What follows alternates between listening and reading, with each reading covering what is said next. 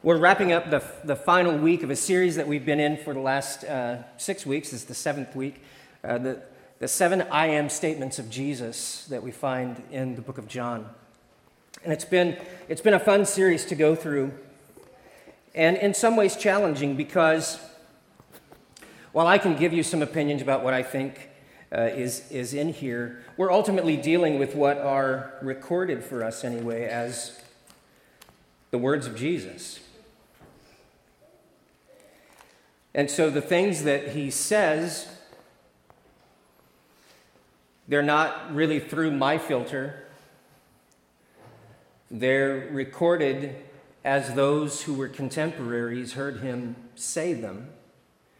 And then we have to wrestle sometimes with what those words mean. And today is one of my favorite passages of Scripture. And I'm not going to take a long time to go through this. I just want to give you kind of the highlights and give you some maybe things to think about in your own life. And then you and I have to decide how that impacts us and how that drives decisions that we make or choices that we make or directions that we go. And so if you've brought a Bible with you today, I want to ask you to turn with me to John chapter 14. You could... if you got one of these old style, like I've got right here, but you might have your phone or your device, that's good too. And we'll have the words here on the screen behind us as well, I think. Yes? Yes, sir. All right. We're going to start in John chapter 14, verse 1, which to me are some of the most encouraging words that I find in the Bible. And Jesus says this, he says, "Let not your hearts be troubled. Believe in God, believe also in me. In my Father's house are many rooms. If it were not so, I would have told you. If it were not so, would I have told you that I go to prepare a place for you? And if I go and prepare a place for you, I will come again and will take you to myself, that where I am, you may be also."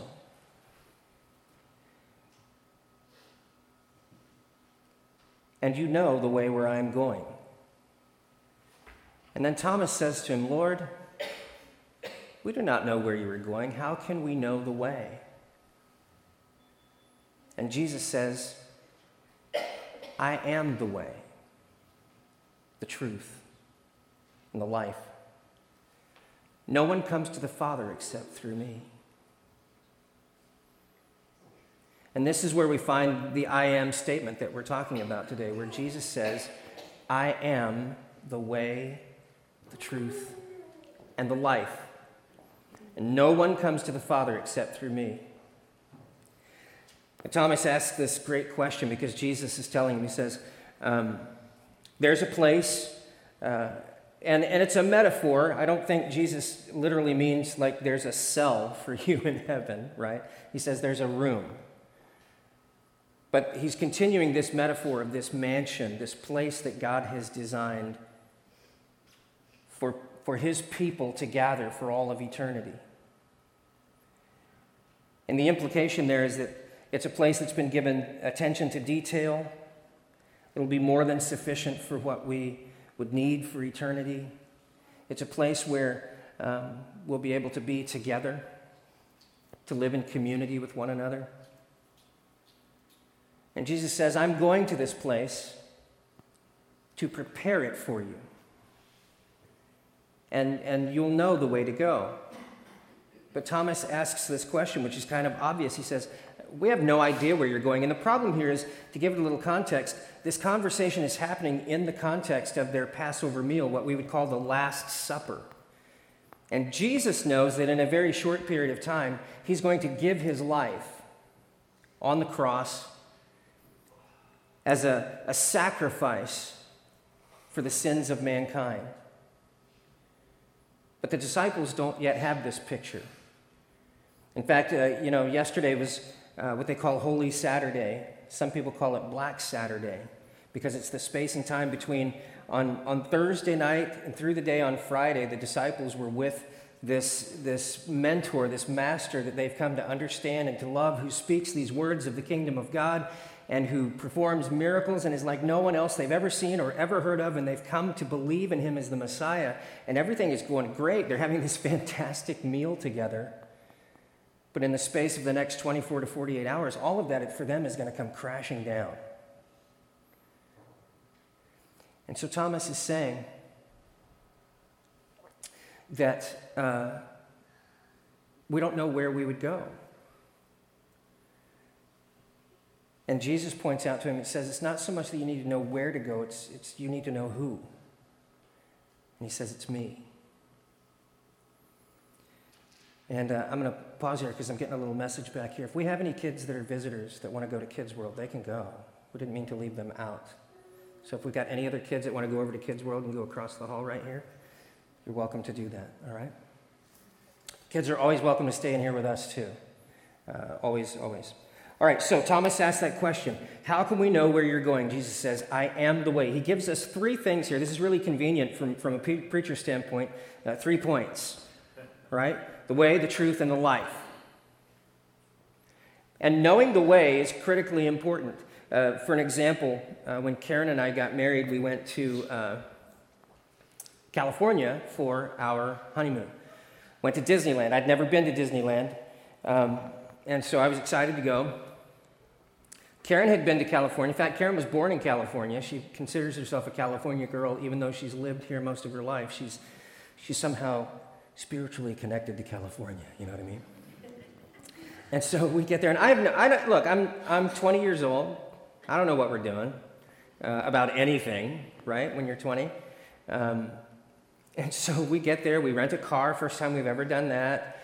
We get in the car, we've got the little map for you kids. There was no GPS. Maps were made out of paper, right? And they folded up. If you could wrestle them into submission, you could fold them up and use them. And so you would actually look on there and you'd like figure out where you were and where you were going and look at all the different courses that you might take and what was the best route to go. And I don't know what happened, but we were supposed to be going to Anaheim, right? Which is 45 minutes, an hour from the airport, maybe. A little bit more, perhaps, in those days without some of the new freeways. And so we got in the car, we took off. It was fairly late in the day. We were exhausted because we'd had, the ceremony in the morning and hung out with all our friends and family, then jumped on the plane and went to LA, got on got in the car, and it was starting to be dusk, and we took off, and Karen fell asleep. And 4 hours later, she woke up and said, "Where are we?" I'm like, "I don't know. I'm driving. You said get on the highway and go, and so I'm going." We were almost to San Francisco. I'd stopped to get gas because we needed gas because, drove a long way. She was like, "Oh my gosh." So she got the map out and showed me where we were and pointed me back in the right direction, right? So knowing the way can make a big difference in where you end up. And Jesus says that he's the way. Where does the way go? Jesus says that he's going to be with the Father, and that the Father is in heaven, and in heaven there's a place prepared for us, and he's going there to make sure that it's all ready when we show up. And it's an important concept, but maybe a little bit difficult to grasp. Because Thomas is asking, point me in a direction to go. And Jesus is saying simply, look at me. I am the way to go. And then Jesus says that he's also the truth. He says, I'm the way, I'm the truth. Truth has become a fuzzy topic in our culture. which is kind of weird, but in another way, I'm probably guilty of it too. I mean, truth is supposed to be like immovable, right? But we live in a world today where we have phrases like, speak your truth. And that's a good thing, because if your truth is true, you should speak it. The problem is, I can point out some people in my own life. I think about people in my own life, and I pray that I don't do this, that I don't fall prey to this, who say things like, I'm just trying to be true to who I am. And you look at them and you go, whatever you're doing right now and whatever you're thinking, whatever you're saying right now is absolutely not true to who you are. And it's become kind of this scapegoat for some people to say, well, I'm going to speak my truth, but then you find out that the truth that they're speaking isn't really grounded in any kind of fact. It's just what they want or what they think. I'm susceptible as anybody to being driven by my emotions more than I'm driven by the truth, the fact that's actually in front of me. It's something we have to be careful of in our interactions with one another and in our interaction with the world. To deny truth in favor of what I want or what moves me puts us in a very dangerous position.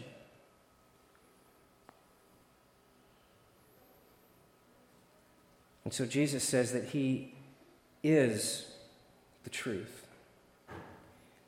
And then finally he says, in response to Thomas's question of how can we possibly know where you're going, he says, I am the life.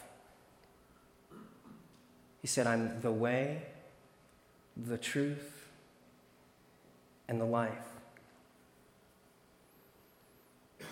There's a couple of popular books out there, and more than these even. I'm sure you could think of some too that you've seen. Your Best Life Now. Right? Anybody seen that? 7 Principles for Living Your Best Life Now. They're probably good principles. I haven't read it. Rick Warren, a great speaker, Christian leader, The Purpose-Driven Life. Which, I don't know, if you've read The Purpose-Driven Life, it's not rocket science, and I'm a little angry that I didn't come up with that. Because, 40 or 50 million books later, The Purpose-Driven Life is summed up in figure out what you're passionate about in your life and how it intersects with your faith, and then go do that as much as possible. And you have a purpose-driven life. That's probably the closest to what Jesus is talking about here. Life. But what we find in this one simple verse is that Jesus answers 3 critical questions that humanity seems to have asked from the beginning of time as we know it. Where, why, and how should we live? Where are we going? Why are we here? What am I doing? And Jesus offers us the possibility that we will engage with life with him. That he can reveal those things to us in our lives. Some of those things are universal across everyone's lives who will be a follower of Christ. We should love our neighbor as ourselves, no matter who they are. Jesus says this, right? He says it's the second greatest commandment. It's a cousin to the greatest commandment. The other thing that's universal is that if we're followers of Christ, if we're going to go in the way of Jesus, we're going to love the Lord our God with all of our heart, all of our soul, and all of our strength.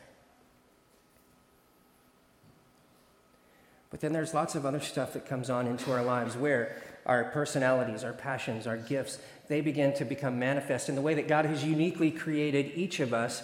And our mission is to find out, as God has uniquely created each of us, how do we then intersect those parts of our lives with where Jesus is going and what Jesus is thinking and how Jesus would live.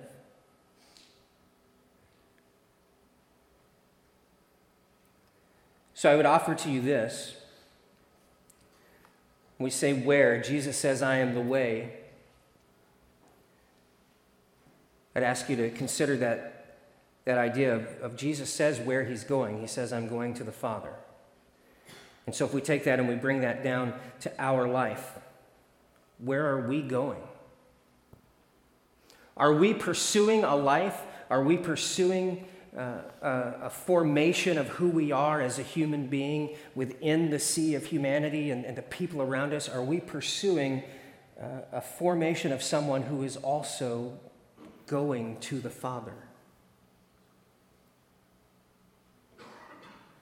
We say, well, who is the Father? I'm going to jump back to Isaiah chapter 43 just to give you, and I could pull out hundreds of references like this.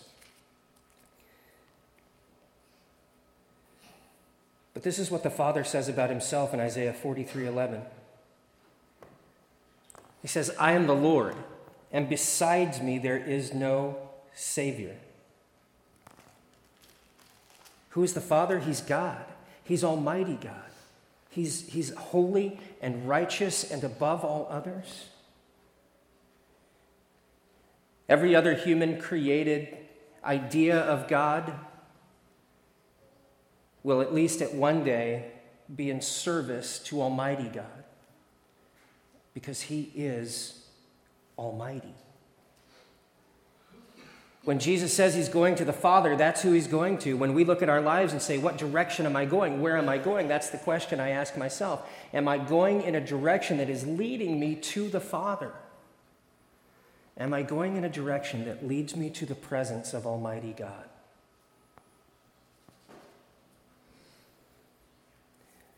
And then the truth. When we're talking about life with Christ, we say, well, how do I know the truth? I would suggest to you this. What did he say? We're really fortunate to have these four Gospels in the midst of all of these other things that have been written and inspired by the Spirit of God for men to write. But we have these four Gospels where contemporaries and people that hung out with him and knew people who hung out with him were able to recall and record things that he actually said from his mouth. And like I just mentioned, one of those, love the Lord your God. Love your neighbor as yourself. Don't be mean to your friends. Don't covet after what your neighbors have. Show so much love towards one another that people will have no mistake that you're one of my disciples. These are things that came out of his mouth. And so if we want to know the truth, how do we understand the truth that Jesus is? We have at least this resource to look at what he said and believe that those words are true. And then finally, life. Boy, this can be a hard one. As I look at people around me, I look at young people, trying to figure out where they're going, what this whole thing is about on this planet Earth. It's hard to find a purpose, isn't it? If I can be so bold, I'll even say that sometimes I even struggle in my own life with a career now, a ministry of 25 plus years of sharing the gospel and preaching the gospel and leading worship. Sometimes I still feel like I'm in a struggle to figure out where I'm going and what I'm supposed to be doing. I understand the calling God has in my life, but how does that work out? Do I go here? Do I go there? Do I make this decision or that decision? It's difficult. I get it. And yet if I want to take refuge in something, I could at least go back to the most basic thing. Just as I am thinking in the way, as I say, well, where is Jesus going? I want to go that direction too. And what is truth? Well, what did Jesus say? Let me start there, and I'll cling to the things that he says, and then try to pattern the choices and decisions I make in my life to be true to that. And then finally, what is my purpose? If nothing else, I can go back and I can look at the things that Jesus did. Say, what kinds of things did Jesus do? He helped the poor. He comforted the brokenhearted. He protected those who were being abused and cast out by religious systems. He had fun with his friends. He preached the Word of God. He was willing to lay down his life for those around him who needed someone to do that. I can start there. You see, when Jesus was crucified and resurrected, it wasn't only this idea that the Bible teaches us that we all have this sin problem and that sin separates us from God. And so Jesus sacrificed himself in order to pay for our sins. There is that, absolutely. And then we love to talk here about the resurrection, because without the resurrection, the sacrifice on the cross just becomes kind of a sad story. It's poignant, but there's no power in it, because all of us could die for one another, but what does it purchase? Maybe a few more days in our lives, I could die for my brother Mike here. If we were in a circumstance and it was me or him, and I sacrificed myself and Mike was able to live, Mike gets another 20 years. That's awesome. But then there's eternity to deal with. And so this is what we see in the resurrection of Christ, is his proof that all of the things that he said, the direction that he's going, the purpose that he has, the truth that he told, that all of those things were true, because he becomes the only one in all of human history who demonstrates that he has the power over both life and death. And we cling to that promise that if we'll follow Christ and if we go in the way that he is, we're going to the Father. Something to look forward to. But in these other words that he says, the truth and the life, he offers us also life right now. Life that matters here. Life that has purpose. Life that doesn't have to be filled with so much ambiguity and wondering and searching, because we can go to the words of Christ and who Christ is. And so I feel completely inadequate today to deliver this message to you, to deal with this text. I feel this way often because I'm just me. I'm just a guy bumbling along like you are, trying to figure out how to live for Christ in the life that he's given me. And so all I can do is sort of share this scripture with you, give you some things to think about, and then challenge you to do something with it. If God is speaking to you in your spirit, if God is working with you, if he's talking to you, what does he want you to do with it? How does he want you to respond? And to close this morning, I'll just take you to my favorite passage of Scripture, also recorded in John, the most hopeful words I know of in the Bible, John 3:16.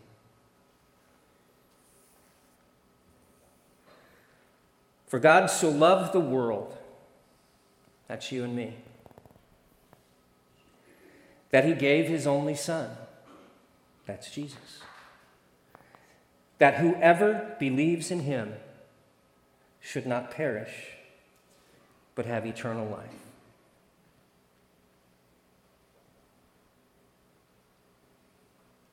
I don't know if God is speaking to you this morning about that. But if he is, I pray that you'll respond.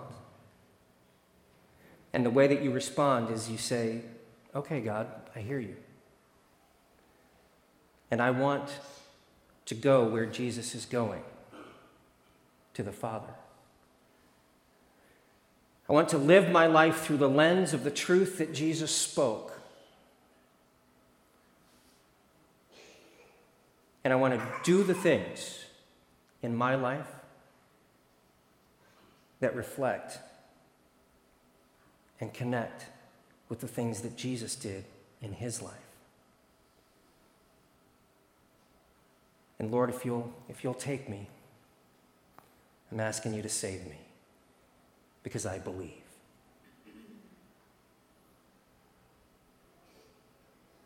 That is really the hope of the resurrection. That he could do what he says he could do right here, that if you'll believe, you never have to fear your purpose in this life or the one that comes after.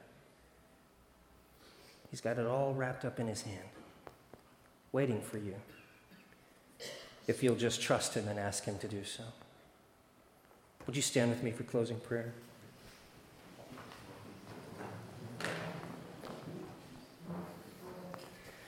Now may the Lord bless you and keep you. May he cause the light of his face to shine upon you.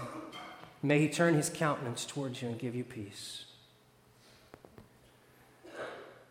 Lord, I pray that if there are hearts here this morning that are searching, been wondering about their purpose in life, where they're going, why any of this matters, Lord, that maybe these simple scriptures and my totally inadequate words might somehow be used through the power of the Holy Spirit to speak comfort, encouragement, Lord, challenge. Because maybe, Lord, there's a life here that's going in all the wrong directions and investing in all the wrong things, believing in lies about who they are and where they should be going. Lord, I pray that you'll draw them to you. Speak to their hearts this morning. And I pray that they would be moved instead to turn to you and say, I believe. Save me. Give me life that matters right now and for all of eternity. We trust you to do that. Lord, we love you. In Jesus' name, amen.